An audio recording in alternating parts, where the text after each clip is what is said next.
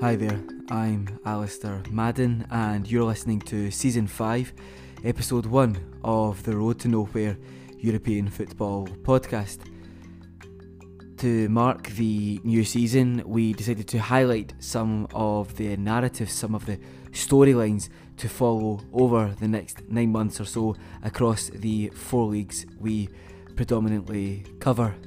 We looked at Strasbourg's New Blue Dawn, we discussed Atalanta's post-Højlund attack, we put Jude Bellingham's era-launching debut antics under the Road to Nowhere microscope, and we unpacked Heidenheim's genuine Bundesliga fairytale. We looked at all of those topics and so much more in our usual detailed way. Do check out the show notes for a comprehensive running order of what we discussed and when. This episode is, of course, produced in partnership with Freelance Football Ops. If any of our listeners are freelancing in football, you may be interested in signing up to Freelance Football Ops' subscription-based newsletter. They find jobs which cover writing, design, video, audio, and generally anything in football media every week. For more info, visit freelancefootballops.com or follow at FFOps on Twitter. Right, on now with the episode. Hopefully you're all staying safe and hopefully you're all staying well. Thanks, as always, for your continued support. Enjoy.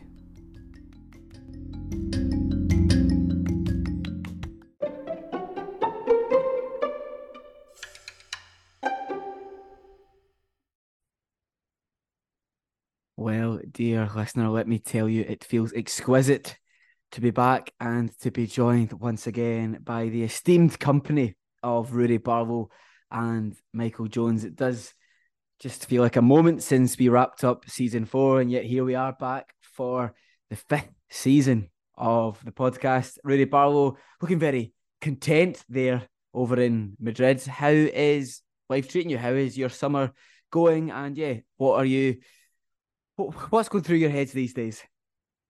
Well, not a lot, to be honest. The heat here is stifling, it has to be said. I mean, I'm currently actually in Santiago de Compostela, which is the end of the Camino de Santiago for those that have ever done it or thought about it. It's a lovely place, it has to be said.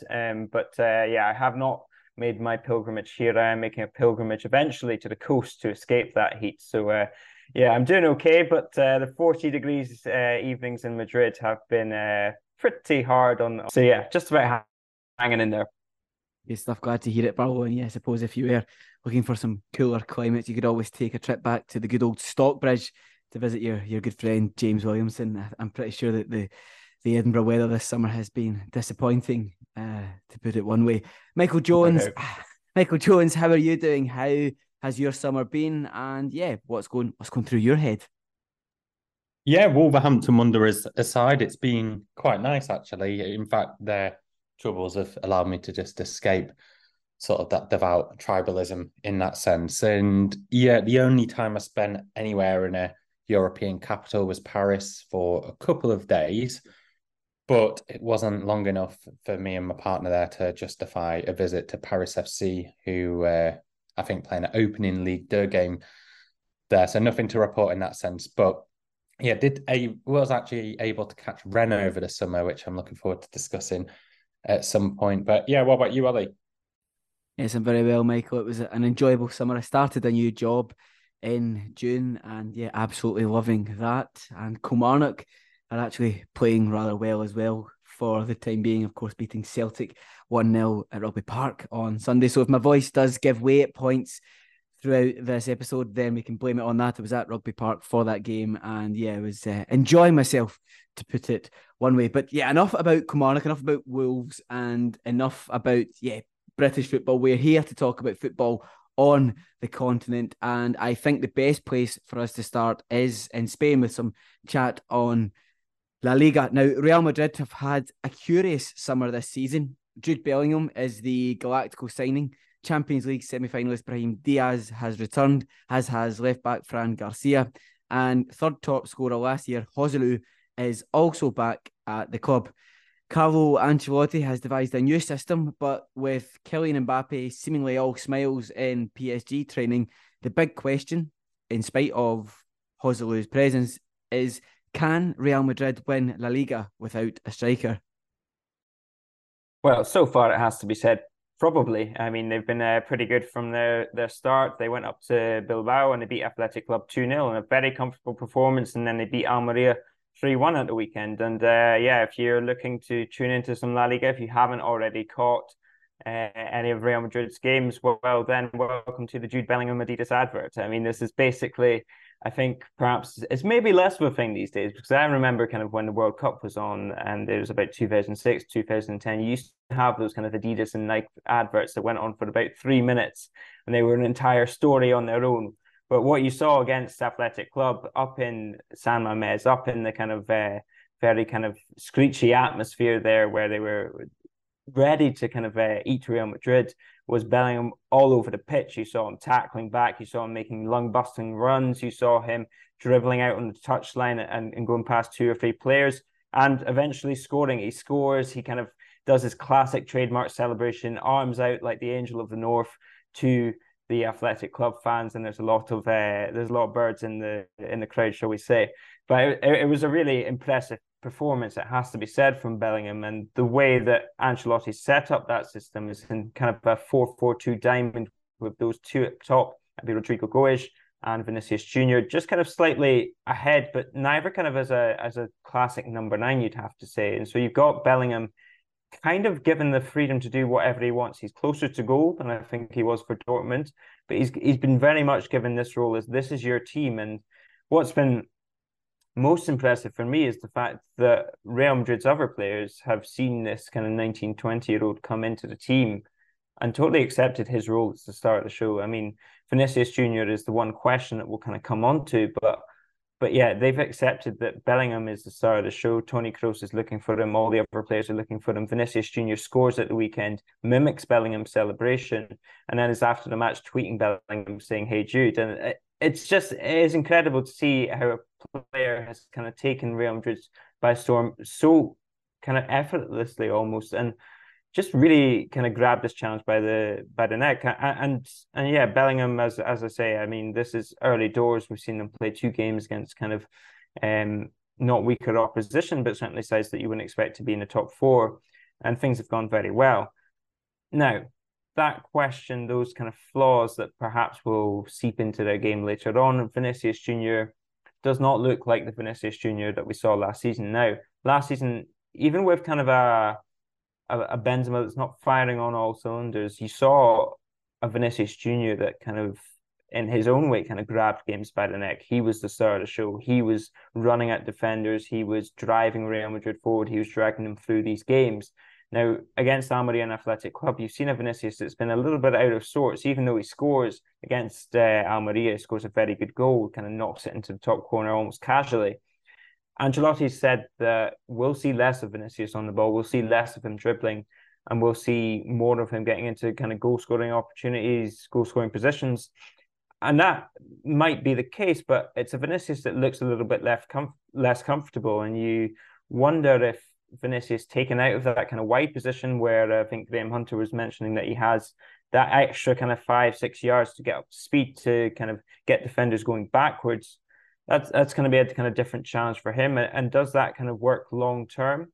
We'll see. So far, Bellingham has proven that he has kind of the all-round game to arrive late in the box. He has that goal-scoring instinct to be able to finish very quickly. He's been magnificent so far, it has to be said. And then once you face kind of those better teams as well, you're looking at Fran Garcia, who so far has been playing because Ferland Mendy is again injured. You see Dani Carvajal, who's aging and has been rather good so far, it has to be said. I mean, we've kind of noted him as perhaps one of the potential weak points of this Real Madrid at times in recent seasons, but he's been as good a Carvajal as I've seen for some time.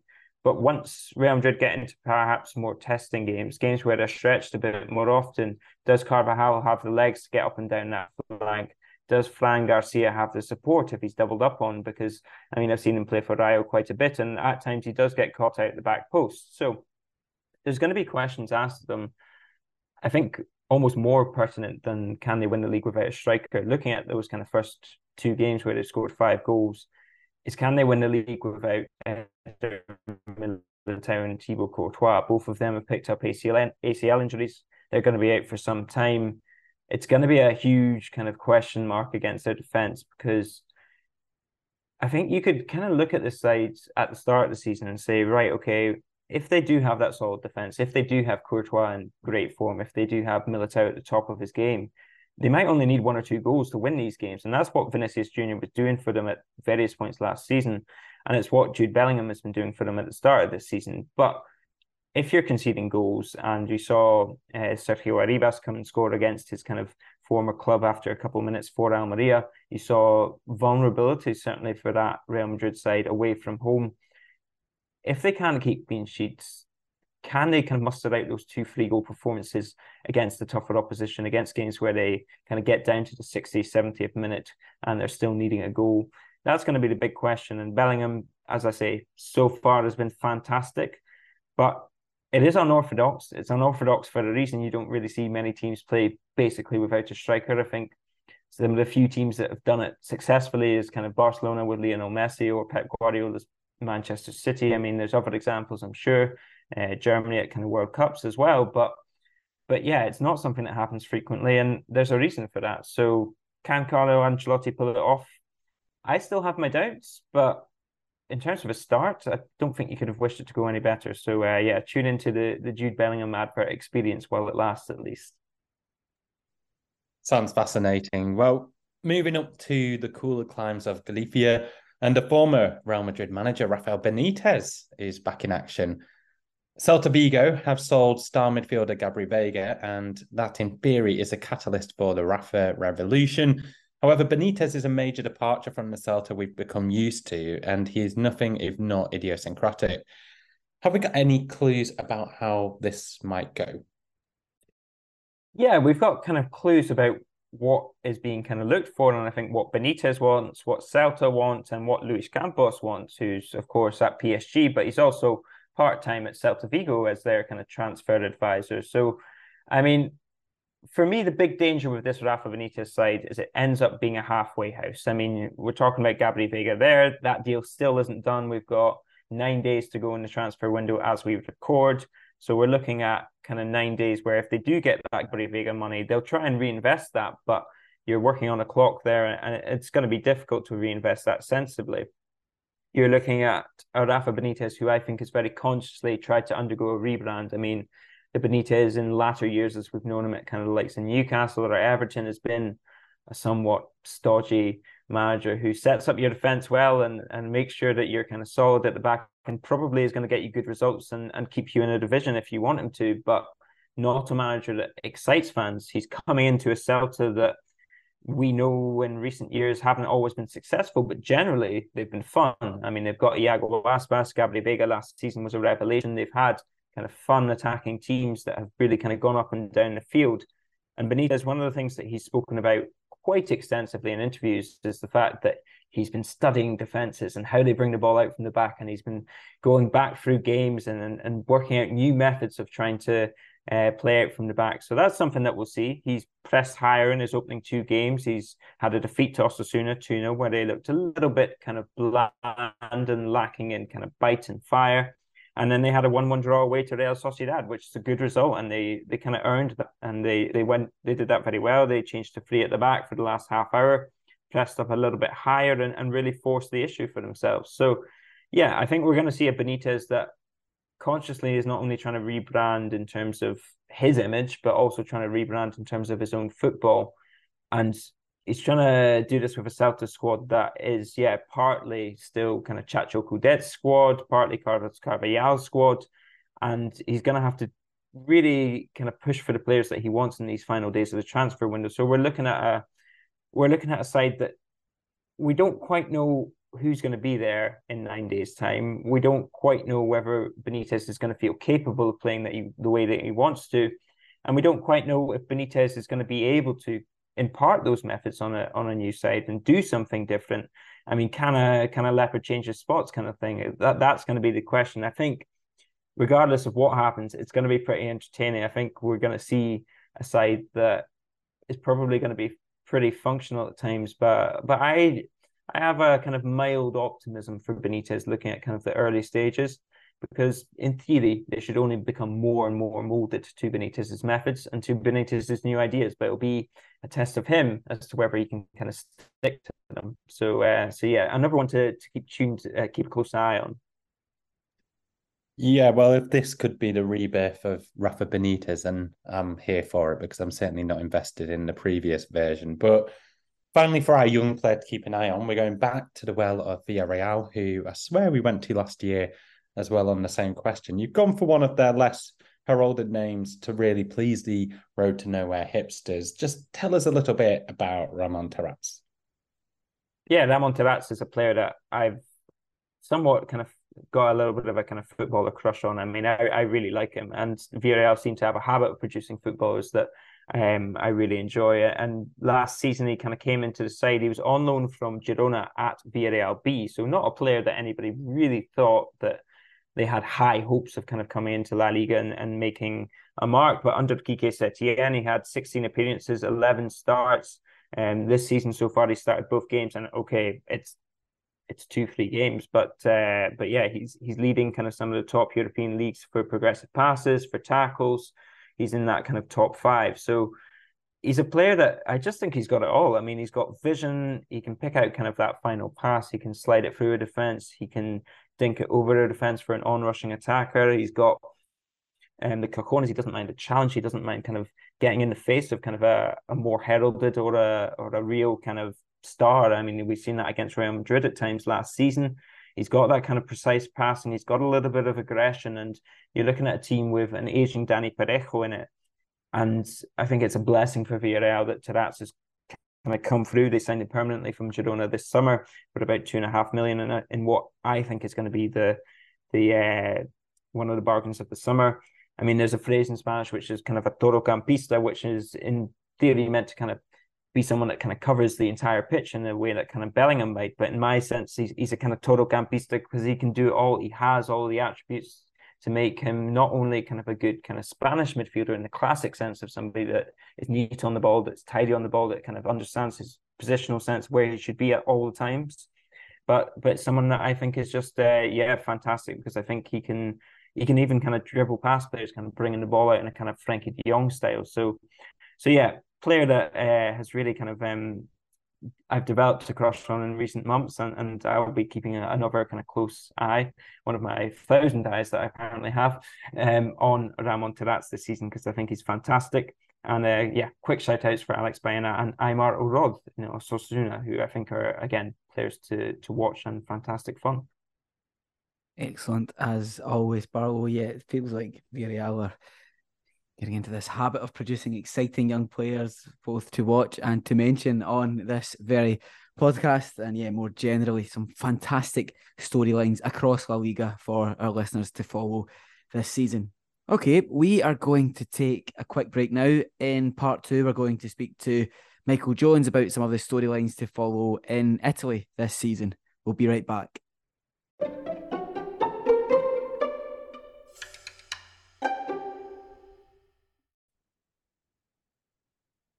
Serie A has witnessed a shift in power over the last 3 seasons, with titles dominated by teams outside the traditional footballing strongholds of Rome and Turin.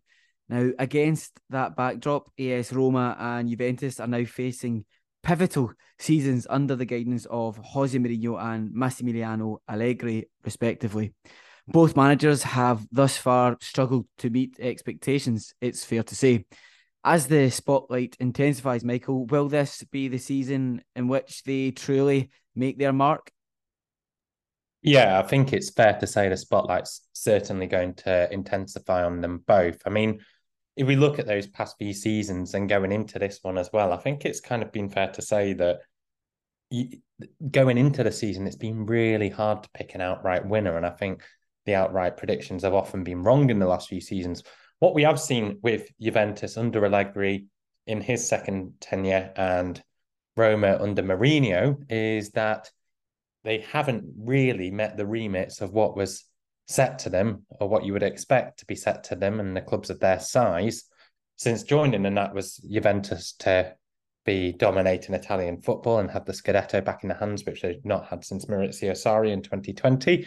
And for Roma to be back in the Champions League, which has also not happened, although they did get to the Europa League final at the expense of their league campaign last season. But in terms of sort of how we can look at them going into the season, we only have one game really to base off so far. And starting with Juventus, really positive signs for them. They won 3-0 against Genoa and just 2 minutes away from home, and 2 minutes into the new season, they were off and running. Federico Chiesa, first full season with him, you would hope, without injuries in 3 campaigns, which could be massive. I think the whole world saw how good he could be at Euro 2020. And when he has been fit again, he's not looked far off that player, but he scored just 2 minutes in with a brilliantly drilled shot from outside of the box. They then went 2-0 up in 20 minutes, a harsh penalty for Estiebaseli, former Derby County player, Irish international. Didn't really think it was a handball, and Dusan Vlahovic converted, and then they scored again just on the brink of half-time. It was a sumptuous ball from a young wing-back, Andrea Cambiasso, who was out on loan at Bologna last season, and he put it onto the head of Adrien Rabiot, who scored the goal. I mean, there's an interesting case with all those players, which kind of sums up Juventus' position at the moment. You've got Chiesa, and big question marks over whether he can stay fit, and Vlahovic and Rabiot, both of whom have been really heavily linked with moves away. And that sense of uncertainty has kind of overshadowed lots of Juventus' pre-season preparations. But you wouldn't have known it from the opening day performance. And Allegri has proven in the past that he can manage well in times of adversity. You know, the Plus Valenze case is something that we highly reported and covered last season on the podcast. But what we said for a long amount of time, they need to do is that they need to be more expansive tactically. And there are signs to the start of this season that might be the case. They played against Genoa with only one natural centre-back in Bremen, no Bonucci, no Chiellini. He had Alexandro and Danilo either side of him as sort of wide centre-backs. And then Timothy Ware, the only real summer arrival as a right wing-back, a bit of a new role for him. And then there's Cambiasso, who has actually just cut his long hair over the weekend after Allegri told him to, which I kind of come onto as a bit of a theme in itself on the left wing back. And overall, it was really encouraging opening day against a team, not Genoa, sorry, Udinese, but against a team who petered out last season, but started the last campaign very strong. And one other big factor for Juventus this season is that they don't have any European football.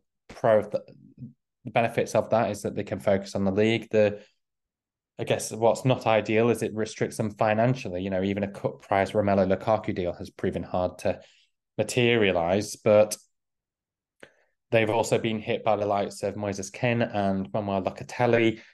The permanent transfers for them have just had to go through this summer, although I suspect there'll be staggered payments. They're 2 players who haven't really hit the heights they had at either previous spells at Juventus or in Italy, in Locatelli's case with Sassuolo and with the national team.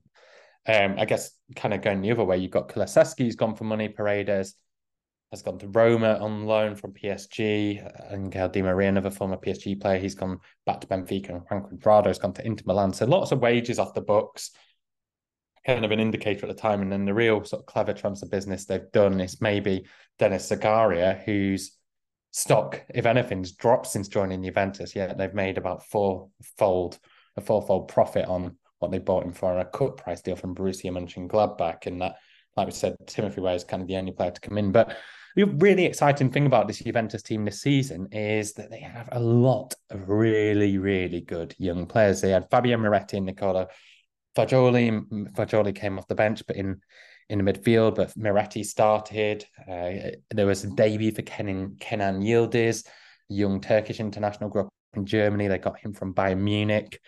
Samuel Elling Jr. came on for Cambiasso, player we talked about, Elling Jr., young English and England youth international. And what this poses for Allegri when he's maybe had a big amount of senior pros in the past is that he can hopefully look to mould a lot of these young talents. You will expect that they will respect him a lot.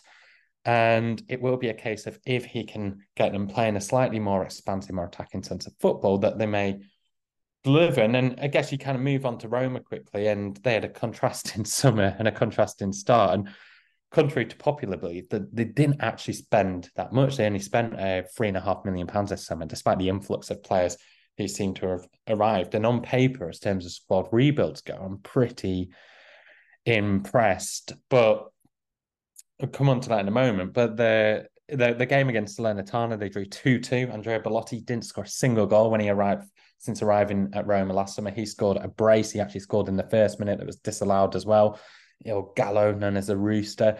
And yeah, they ended up conceding 2 goals from Antonio Candreva, so 2 former Azzurri teammates. But, there was a bit of a sense tactically you could have maybe criticised Mourinho on the opening day in similar forms to last season, that looking at the team, it looked like Mourinho was maybe stuck in 2 minds about the team, slightly lopsided between a rigidness on the right and a more flary, flamboyant collection of players on the left-hand side. But really, Roma did create a number of chances, and I think 9 out of 10 games they would have beaten Salernitana comfortably. Antonio Candreva's shots, the goals he scored, it had a combined 0.13 xG, and they had a 0.15 xG for the whole game, whereas Roma had just under 2. I think they had 1.96, and it was quite an incredible game from a statistical perspective. But looking at Roma, I wouldn't go sort of too deep into the first game in terms of not being able to beat a pretty decent Salernitana side under the guidance of Paulo Sousa in terms of that. But yeah, they have done some really good business, Roma. I think that is a reason, unlike Juventus, to be really excited for them. Van Ndicka, he arrived from Eintracht Frankfurt, really established player for the German side. In place of Ibanez, he went to 30 million to Al Ahly in Saudi Arabia. It's good money, but with that obvious Saudi caveat. Renato Sanchez, Leandro Paredes have arrived on loan. So has Rasmus Christensen. Safe to say, from what I saw at Leeds, I'm not as excited about him. And then Oussem Aouar has also arrived on a free signing. Could be maybe the most curious signing, because you feel like that was a transfer that should have happened a couple of years ago, where the likes of Justin Kluivert, Emmanuel Matic have all left. But I think what I kind of just round up your question by saying is that both managers have you get the impression by these sort of young squads that they've built, for this season, they've almost succumbed to building more expansive, young, energetic teams for certain, because that has been what the winning formula has been in Serie A over the past few seasons. And like I said, in terms of respect, I think they should be able to manage that well. It's just whether they can maximise the tools at the disposal of another. And I'd just close by really quickly saying that the ex-Livorno president, Alvaro Spinelli, made a really interesting comment about Allegri, saying this will be his last season because he thinks Allegri will be able to guide Juventus back to the top, and that will be his redemption. But that could be the thing that undoes this for both of them, that these two managers have kind of arrived back at these clubs, maybe looking for better moves elsewhere at other points, almost with a point to prove to the world about themselves rather than the team. And if it does become a case of that, where there is too much focus on these managers, then the pressure may eventually give in, and this could be the last we see. But initial signs, I think there's cause for optimism for both. Now, the transfer saga involving Rasmus Højlund's move from Atalanta to Manchester United was one of the summer's longest narratives. Since Højlund's departure, Atalanta's forward line has undergone a transformation of sorts in a bid to recreate the successes enjoyed previously under Gian Piero Gasperini. Could it be that with the emergence of this new look attacking force, Atalanta are now even better equipped to make a triumphant return to the higher echelons of football, Michael? Yeah, it'd be fantastic if they could. I mean, one of the big setbacks they have just suffered is that El Bilal Torre, their record signing now from Almeria in Spain, has suffered a serious injury. It's not quite so clear what that serious injury is at this point, but he's expected to be out sidelined for a number of months. But despite that, like you said, there are real reasons to be excited about Atalanta, despite the departure of Rasmus Højlund. I think if people hadn't been following Atalanta and Højlund too much last season, you could easily be sort of lured into the sense that this Højlund player, playing for a team that finished 5th in Serie A, was maybe sort of, similar to a Haaland type player carrying a team to sort of a high position in the league, when I don't think that was really the case. Højlund had a great breakthrough season in the top 5 league. He'd had a great season at Sturm Graz the season before, but he certainly wasn't sort of the consistently most, well, I guess the most consistent player. And he certainly just had moments of genius and certainly looks a huge prospect. And I hope he does well at Manchester United, because I really enjoyed watching him. He's someone we called out quite early on the show. But when I look at this Atalanta squad compared to last season's, I must admit, I'm so excited to see what they can do, especially if they can break into the top four with Serie A being so open. It's fair to say that, you know, when you do consider the relatively small outlay from Roma and Juventus that we just discussed, despite the number of incomings at Roma, this could be sort of Atalanta's biggest statement summer in their history. You know, this is a team sort of previously renowned for, firstly, having a really successful academy, bringing players very young. And then I guess in more recent years, when they've had to replace the likes of Ilicic and Papu Gomez, that they've maybe tried to bring in players who are quite young, from the likes of Sassuolo. Jeremy Boga, a good example, who they just sold on this summer, who they thought they may be able to take to the next level. But I don't think that has maybe that recruitment strategy quite worked so well. You know, they missed out on Champions League football for the past 2 seasons now, but they went too far off. Last season was certainly progress made. But yeah, this summer they brought in Gianluca Scamacca, whose first season in England under David Moyes didn't exactly go to plan. I think there could be questions raised about West Ham's recruitment and, you know, Moyes' role in that also, as well as the player. Charles de Ketelaere has arrived from AC Milan on loan, £3 million loan fee with an option to buy, which is believed to be similar to El Bilal Torres. And this is a player who, similar to Belotti in his first season for a big club in Serie A, had failed to score. Of course, he scores on his debut in a 2-0 win versus Sassuolo. And then we've also seen the arrivals from the Bundesliga in the form of Mitchell Bakker, £10 million from Bayer Leverkusen, and Sead Kolasinac, a player I'm sure many Arsenal fans are very familiar with as well. But he's looks to have been signed as one of Atalanta's back three, as opposed to a wing back as he sort of played earlier in his career. But yeah, a number of departures. Some have been out on loan last season, such as Matteo Pettino and Roman Malinowski. But Joaquin Mela, another player, maybe fits into that Boga-type role, despite his success at international, or Mary Demiral.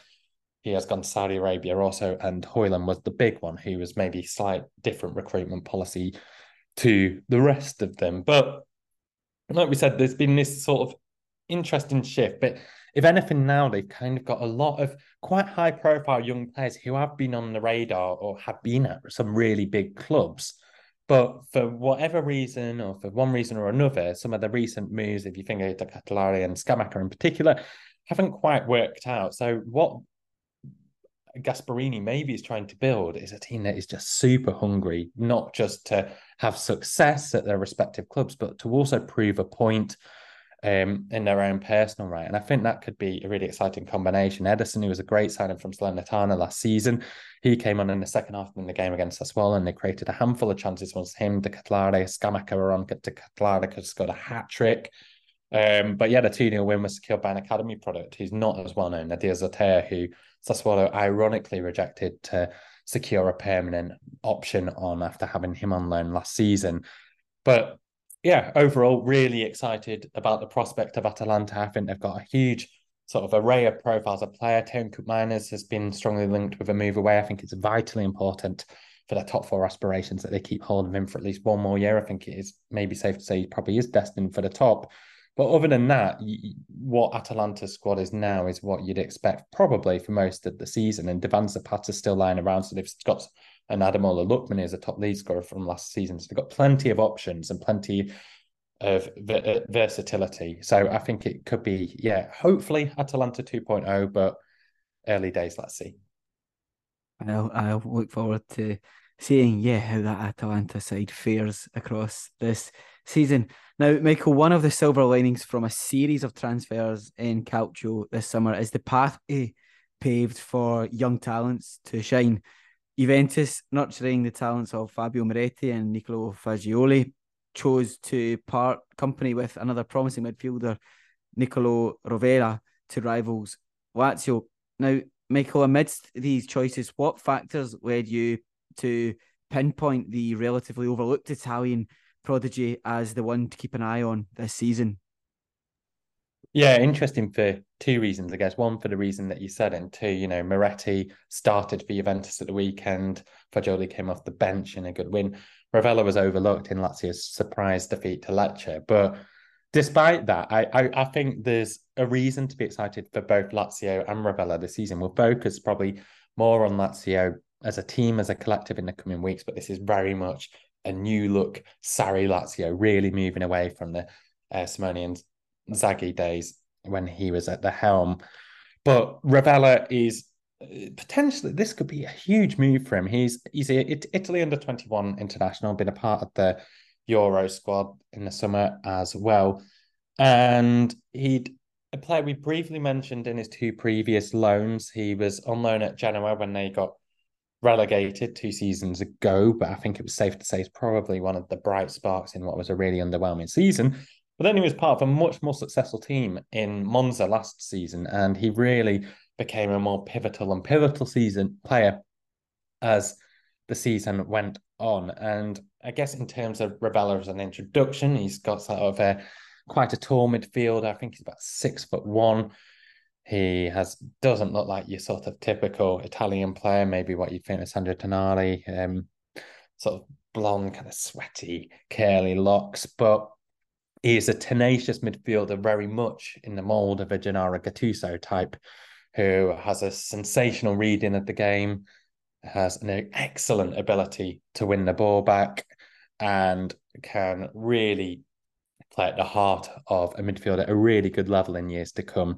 I truly believe he's also sort of a very composed and intelligent player on the ball. And whilst sort of goal scoring credentials aren't too high, I wouldn't look at that and judge his game too much off it, because I don't think that is a huge part to his game. But yeah, there's been a real linear pattern of progress for Rovella over the past few seasons. When you look at those loan spells, he did actually get a few appearances for Juventus at the start of last season before going out on loan to Monza. And I do think part of the reason for that is that Juventus do have Manuel Locatelli in their ranks. And given he's maybe the sort of current high-profile Italian player that Rovella maybe resembles the most, I think it would have been quite obvious that, one, he may not have got the opportunities that he may have needed to progress, but also we talked about Juventus's financial situation, even more so with the Plus Valenze case, even more so with not being in European football this season, that I think the club had to make a decision that they had quite a valuable asset on their books who maybe wasn't going to play too much. So it seems a very logical solution, not always the case of Juventus, to send him to Lazio, where he's gone on a 2-year loan. I can't remember if it's an optional obligation to buy, but you would hope that Lazio will take that up if Sarri's still in charge, at least at the club by then. But I think there's a lot that he can add to Lazio. I think Lazio's midfield, maybe over the past few years, has been often accused, maybe since the departure of sort of Lucas Leiva in his prime, of maybe not having enough bite. You've had Milinkovic-Savic and Luis Alberto sort of dominating the flanks of the central midfield. And, you know, whilst Luis Alberto's still there, we've got Kamada, who's arrived, a number of players arrived to Serie A from Frankfurt.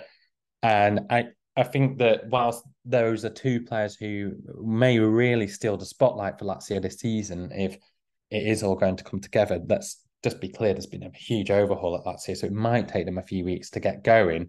Rovella could be at the heart of it. And yeah, a really intelligent, defensively minded player who, I think the better team he's playing in, the team that's got more and more control, it'll be a really interesting test to see if he can step up consistently, both to get in the team and to play at a high level for the Biancacelesti. But yeah, a really exciting player. Many other shout-outs could have had the 2 Juventus players, like we said, or even Andrea Cambiasso, Matteo Retegui, Argentinian-born Italian striker at Genoa, has just arrived. Could be a big season for him as well. And there's a few players like Edison and Alman Loriente who I could have easily talked about, but they are 24, so I thought they're just a little bit too old for our liking. Wonderful stuff, as always, Michael. Yeah, I think Italian football promises to provide us with yet another narrative-laced season, and we'll be following it every step of the way here on the Road to Nowhere podcast. Okay, well, Michael has waxed lyrical there for about 20 minutes, so hopefully you, the listener, enjoyed all of that. We're going to take a quick break. We're going to give Michael a chance to take a glass of water, and then we're going to come back to chat through some of the storylines to follow in the Bundesliga. We'll be right back.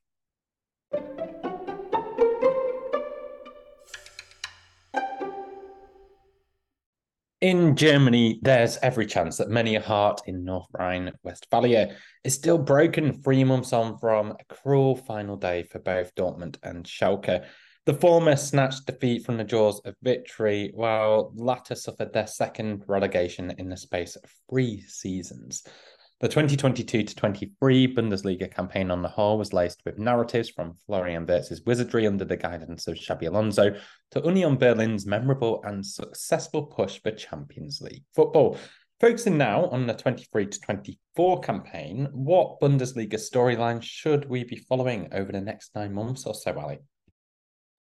Yeah, Michael, I feel like it would have been remiss of us not to have started with Harry Kane's €100 million move to Bayern Munich. Now, last season, Julian Nagelsmann and Thomas Tuchel both tried and both failed to implement a genuinely effective post-Lewandowski attack at the Allianz Arena with several hybrid strikers, I suppose you could call them, including Sadio Mane. Now, the less said about his move from Anfield to the Allianz Arena, the better, I think. But anyway, while the attack at times showed real potential, it just never really clicked. So against that backdrop, their desperation to bring in Harry Kane made total sense. On his Bundesliga debut, he looked very good, and the early signs suggest that he is going to link up brilliantly with Leroy Sané, Kingsley Coman, and Jamal Musiala in a sort of fluid 4-2-3-1 formation with Kane through the middle, Musiala operating in behind him, nominally anyway, Sané on the right and Coman on the left. Now, we will see Harry Kane dropping deep. We'll probably see Musiala running beyond Harry Kane at times. It's just the way that Kane likes to play. But I think, yeah, the early signs are that attack is going to be extremely exciting to watch. Now, of course, Bayern have won the previous 11 Bundesliga titles, but their points total of 71 last term when, of course, they only just squeezed past Borussia Dortmund. That was, in fact, their lowest since the 2010-2011 campaign, and in that season, they finished third. So I think it was also quite telling that people aren't talking about what Bayern did on that final day of last season in the same legendary terms as they might talk about, for example, Sergio Aguero's late winner against Queen's Park Rangers back in 2012.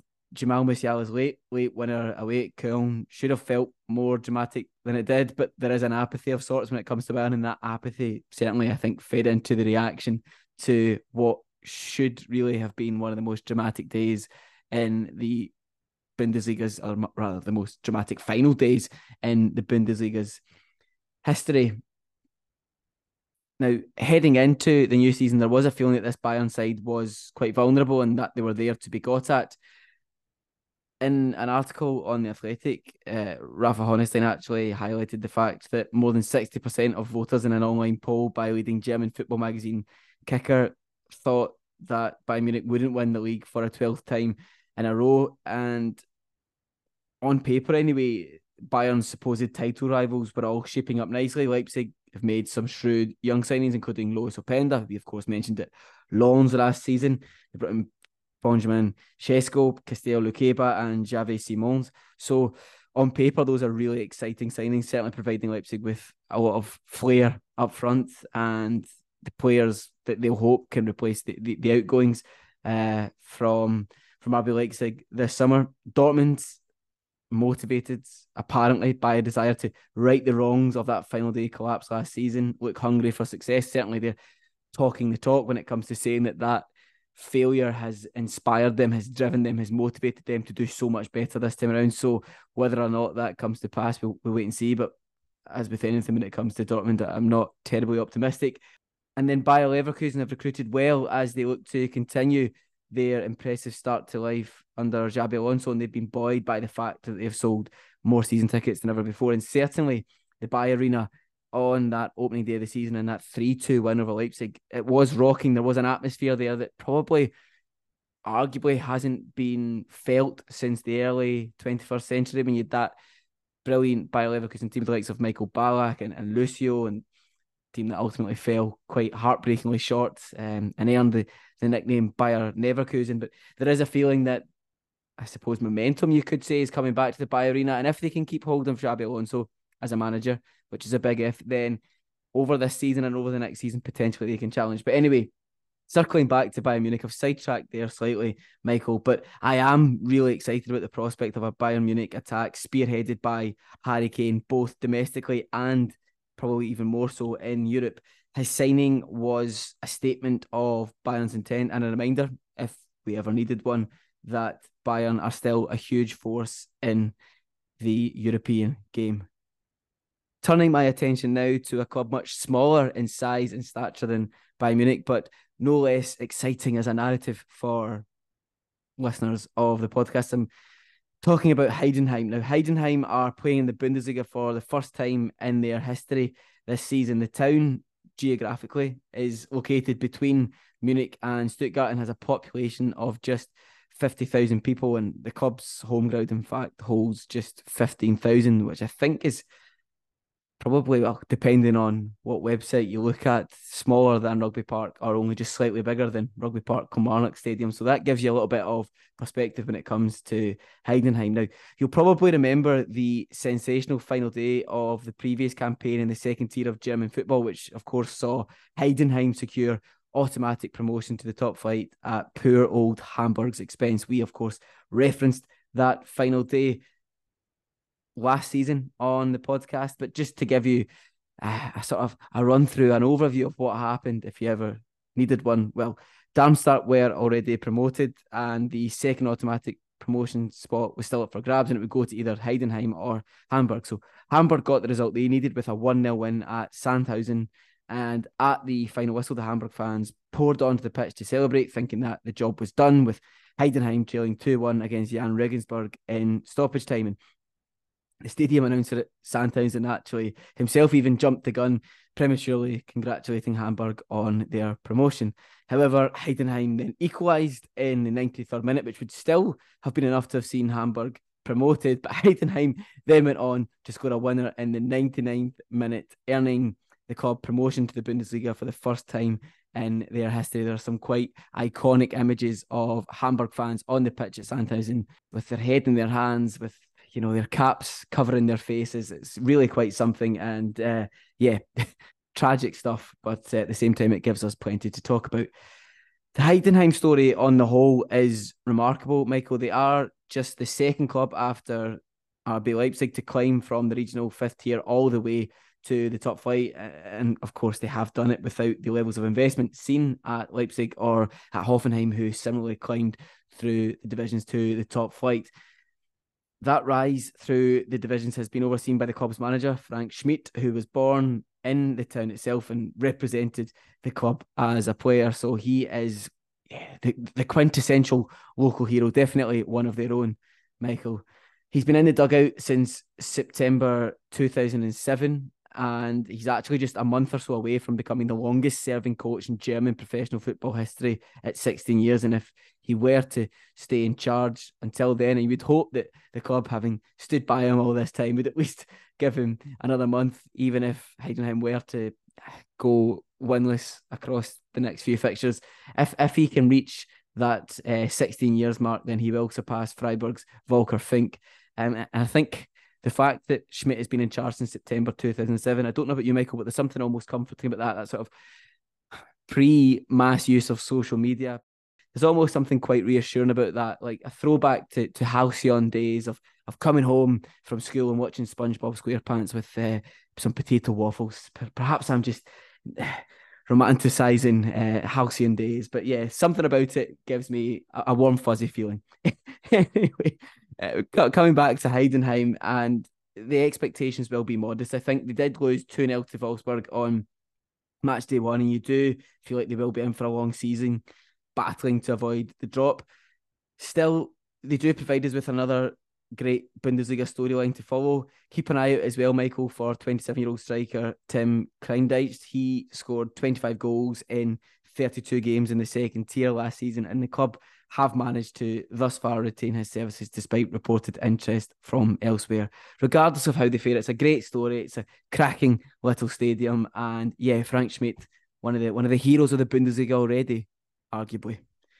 Turning our attention now to a young player I'm really excited to watch this season if he can stay fit, and that is Julien Duranville. I think we need to spotlight Jude Bellingham, the 17-year-old Belgian winger who made his Bundesliga debut on the final day of last season in that heartbreaking draw with Mainz. He was brought on for Julian Brandt in the 62nd minute with his side trailing 2-0. Now, Michael, on the one hand, you might question why Edin Terzic put so much pressure on such a young player. You might say it was mismanagement of a promising young talent to bring him on for his debut in that sort of high pressure situation. But on the other hand, we could look at it as a reflection of how highly Terzic rates Duranville.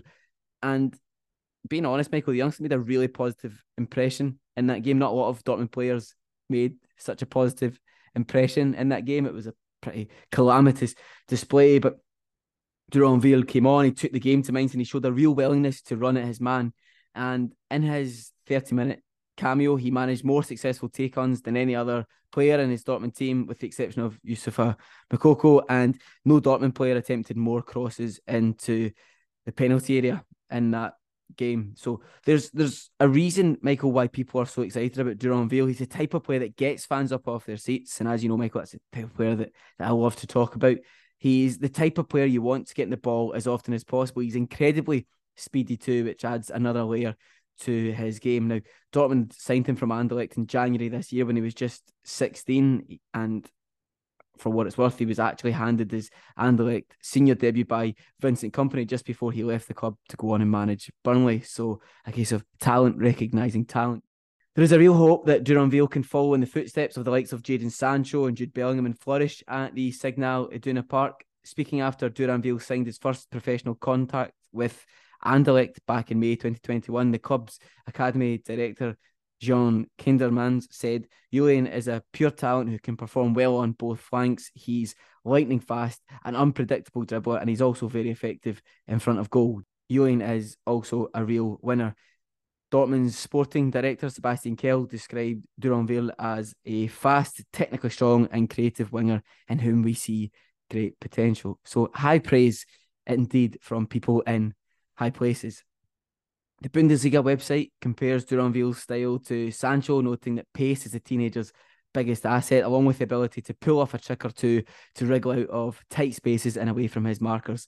Comparisons have actually also been drawn with another former Dortmund wide man in Ousmane Dembele. Now, I would, however, caveat what I've just said about Duranville with the fact that his fledgling career has been somewhat hindered by injuries.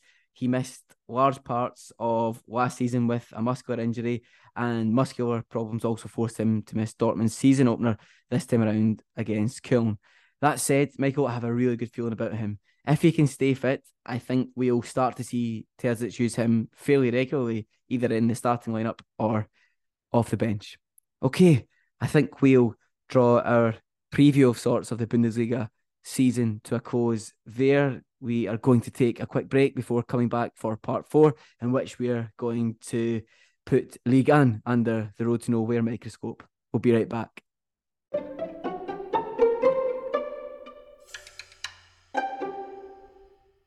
Yeah, well, thank you, Ali, for your comprehensive coverage of the Bundesliga ahead of the upcoming season. And well, now on to France, I guess, and the 22-23 Ligue 1 campaign did not have its drama to seek. PSG stumbled unconvincingly to an 11th league title, while Lens lit up the Northeast and beyond secure Champions League football at the iconic Stade Brelet de l'Elysée. Elsewhere, Will Still stole the managerial headlines and his 15 minutes of social media fame, and Toulouse bumped Nantes 5-1 in the Coupe de France final to win their first ever major trophy. So looking ahead, what storylines and narratives does the new season have in store for us? Yeah, plenty of narratives in store, as always, with Ligue 1. It's a hill on which I'm willing to die, Michael, that Ligue 1 is criminally underrated. Anyway, I think I have to start this section with a few words on my beloved Strasbourg. They are, of course, entering a new blue dawn, you might say. And just before we unpack this new era for Strasbourg, actually, I would recommend checking out an excellent article on Get French Football News, which was written by James Evans. His article captures the local sentiment in Strasbourg excellently. I must say, Michael, I was sceptical when I heard the news in June that Blueco, the consortium, of course, that owns Chelsea, had acquired this significant stake in Strasbourg, and to an extent, I am still sceptical. And I think it's fair to say that that scepticism is well-founded. Taking the customary road to nowhere step back to look at the wider picture, Strasbourg as a club is very much tied to the region of Alsace, and as James Evans notes in that aforementioned article, the regional identity that the club has is at its very core and is key to the fans and the ultras. The club can, in my opinion, comfortably claim to have one of the best supports in the country, and every home game last season was sold out, let's not forget, and that was a season in which Strasbourg really struggled. There was a lot of poor football, a lot of poor results. Expanding on that, the Ultra Boys, 90, one of the main groups, taking up residence behind the goal, the main over to the left, if you're looking at it from where the cameras are. They issued a strongly worded statement in May when rumours were swirling of a Todd Bowley-led takeover, citing their fear of, quote, becoming an affiliate or feeder club completely dependent on another club, unquote. Now, on the final day of the 2022-2023 season, when Royan faced Strasbourg, the anti-takeover sentiment was palpable throughout the stadium. In the away end, the Strasbourg Ultras raised a banner reading, Royan n'est pas Bournemouth. Royan is not Bournemouth, for those who need a translation. And that was, of course, referring to Bill Foley's takeover of the Breton club back in January. And in the home end, the Ultras from Royan raised a banner reading, Strasbourg n'est pas Chelsea. Strasbourg is not Chelsea, for those again. I'm not sure we needed the second translation there. No, that's probably mansplaining. My apologies for mansplaining that. I do apologise profusely. But yeah, the point of that story, Michael, is that the anti-takeover sentiment was palpable and there was a certain solidarity between the two clubs there. There is, of course, a precedence at Strasbourg when it comes to takeovers by American consortiums. Back in 1997, a consortium led by American lawyer Mark McCormack and the IMG Group bought the club with the promise to take the club to new heights. Where have we heard that before? After 5 years of stagnation and disappointing results, the club was sold on, which sparked the downfall of the club, eventually ending in bankruptcy in 2011. And just as another point to sort of back up this whole skepticism, shall we say, when it comes to this Blueco takeover, a lot of Strasbourg fans point to the example of Troyes. Now, Troyes were, of course, acquired by the City Group, owners of 13 clubs around the world, including Manchester City, back in 2020. And after initially getting promoted out of League 2 that very same year, the investment tap seems to have been turned off, Troyes suffering relegation back to League 2 at the end of last season. So, when you take all of that into account, you can see, Michael, why there is a feeling in some quarters that Strasbourg have sold their soul to some sort of blue devil. Anyway, what has been quite encouraging and telling for me is the fact that Mark Keller has remained as club president. He's been in that role since 2012 and he is held in high esteem by players and fans alike, having stepped up as club president after the club went bankrupt in 2012. As I was saying, comes full circle, Michael, doesn't it? And they, of course, then had to rebuild from the fifth tier of French football. So for me, Keller is without doubt one of the best club presidents in the country. I've said that before and I'll stand by that. Furthermore, to Blueco's credit, they have thus far talked the talk and walked the walk. The Blueco shareholders declared, quote, "It's an honour for us to be part of this historic club. We are committed to preserving the heritage of Racing and are focused on working closely with Mark Keller and his management team to continue the excellent work they have been doing," unquote. In the transfer market, they've invested over 50 million euros in the playing squad, bringing in a host of promising youngsters, including 20-year-olds Emmanuel Emega and Abakar Silla from Sturm Graz and Club Brugge, respectively. The appointment of Patrick Vieira as the club's new manager in July on a 3-year deal also felt like a statement. On the pitch, they were impressive, if not flawless, in their 2-1 win over Lyon on match day 1 at a buoyant Stade de la Minot. Vieira set them up in a fluid 3-5-2 formation, and there was a real focus on playing the ball out from the back, moving the ball quickly, getting the ball into Omega's feet as the second striker. 25-year-old Jean-Rietner Bellegarde was immense, operating on the right side of a midfield three, recovering the ball 8 times, scoring the first goal and providing an inch-perfect assist for the second. He also registered more progressive carries and more successful take-ons than any of his teammates.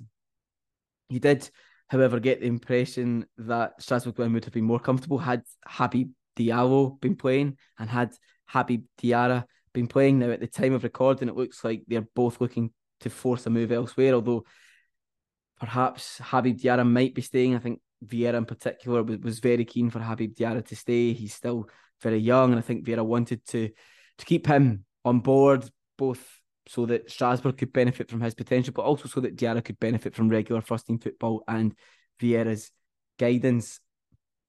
If both of those players were to depart, however, i.e. Diarra and Diallo, I wouldn't be too surprised to see Boyko reaching for the checkbook once again. Now, I do have to say, Michael, as well, there's pessimism from me and there's optimism from me, but the display against Monaco was rather underwhelming. Monaco, to their credit, were excellent. Adi Hütter has made a really positive impression at the Stade Louis-II, but on the whole, Strasbourg looked quite sloppy. They looked like a team that had been put together on the basis of sort of football manager-esque aspirations, the same way that a lot of the Chelsea performances looked like that. And that for me was just a little bit ominous. But hey, maybe it was Monaco who were impressive and not so much Strasbourg who were poor. But we do, I think, need to monitor that. We do need to monitor how well all of these new young signings gel and how well Vieira can mould this increasingly young team into a team that can perform, and with the money they've invested, they should arguably be pushing for a European spot. In terms of a young player to follow, I could have picked several of Strasbourg's new signings, but I do think we should spotlight Toulouse's 23-year-old Dutch striker Thijs Dallinga, who's born on the 3rd of August 2000. You might remember, or you might not remember, that he scored 36 times across the 2021-2022 campaign for Excelsior in the second tier of Dutch football, and he backed that up with 12 goals for Toulouse last time out.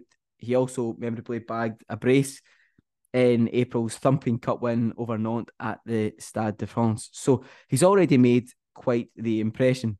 We've previously spoke on the podcast about Toulouse's extensive use of data and recruitment. I think that was maybe back in October last year we spoke about that. And Dallinga is a classic example of that studious approach bearing fruit. He only cost the club €2.5 million. In terms of his style of play, he's a clinical finisher with excellent movement. The official Liga website describes Dallinga as a typical number 9 who likes to find space in between defenders in the penalty box, where he scores the majority of his goals. He's not the tallest, but he is astute at making runs in front of or in behind defenders, and it's sniffing around for a rebound in the area. Dallinga himself describes his game as versatile. He said, "I have developed into an attacker who can be played in depth, but also can act as a point of contact." And as noted in a really insightful piece on The Athletic, on their sort of 50 players to watch this season, Dallinga has the ability to attack the spaces in behind, but also come short to play the passing game. To me, he's definitely the type of striker who likes to play predominantly on the shoulder of his marker, and his first goal against Nantes in the cup final was Dallinga's game in microcosm. He hovered between the two Nantes centre-halves, arched his run to perfection, latched onto a delicious through ball from Gabriel Soiseau, if I'm remembering correctly, and he dinked the ball over the onrushing Alban Lafont. His second goal in the game was instinctive number 9 play, being in the right place at the right time to tap home a rebound. Now, I would caveat all of this praise with the fact that his underlying numbers are rather underwhelming. There is an awful lot of red on his FB Ref Scout report, so maybe we should temper our expectations slightly. He's not yet been capped by the senior team at international level, but he was part of the Netherlands under-21 set up at this summer's under-21 Euros, coming off the bench twice in a rather underwhelming group stages for the Dutch side. He's not ready for the senior team yet, but his finishing and his level-headedness suggest that he may well one day get that call-up. Thinking about Toulouse as a whole, there is a real feeling that the club might suffer from the infamous second season syndrome over the next 9 months or so. Several members of the playing staff have left the club over the summer. Notably, they've lost their starting goalkeeper, Maxime Dupé, to Anderlecht, and the influential midfield trio of Stijn Spierings, Branko van den Boomen and Brecht de Jager have all moved on to pastures new. Philippe Montagnier was also dismissed as manager in June. He was replaced by his assistant Carlos Martinez Novel, following reports of a breakdown in relations between Montagnier and the board. And Michael, that decision was surprising, to say the least. Montagnier played a crucial role in both leading the club to Coupe de France glory and getting them back into the top flight of French football. So when we couple that rather disruptive summer with the fact that the club will need to juggle their league commitments with playing Europa League football this season, the outlook does look rather ominous, you could say, for Toulouse. That said, they have started the season actually quite positively. They won 2-1 away at Nantes, and then they drew 1-1 with PSG at home. So, yeah, they're going to be an interesting watch this season. Toulouse, I think, in Europe as well. I'm not quite sure how they will fare, but they've got the setup when it comes to recruitment to bring the right players in. We saw how well that recruitment did last season and the season before. So, yeah, maybe we shouldn't be too down in the dumps, shall we say, about Toulouse, notwithstanding their disruptive summer. In any event, Michael, you do feel like the blossoming Bellingham will have a key role to play in ensuring the club steers well clear of a relegation battle. I'm certainly looking forward to watching him hopefully flourish once again. Okay, I think on that note, we will draw this episode to a close. Hopefully you, the listener, have learned a thing or two, or perhaps even three. Michael Jones has been sitting patiently there. I'll come to you now, Michael. What are your plans for the rest of the evening? We're sitting here about 9:25. Anything planned, or is it going to be a quick shower and then bed for Mr. Jones? Those things will happen. There is actually on Serie A YouTube channel, they have the Primavera Super Cup on between Lecce and Roma, two teams who we've really sort of sang the praises about their youth system. So going to catch the little bit of that at the end, see if there's any players for young players to break through for next season. What about you, Ali? I think I'm going to edit some of the podcast and then I'll maybe catch the end of the Rangers game against PSV. I think certainly when I last checked, they were still winning 1-0. So anyway, Michael, I think on that note, we will end the podcast there. We'll wish the listener well. Until next time, stay safe, stay well. Good night.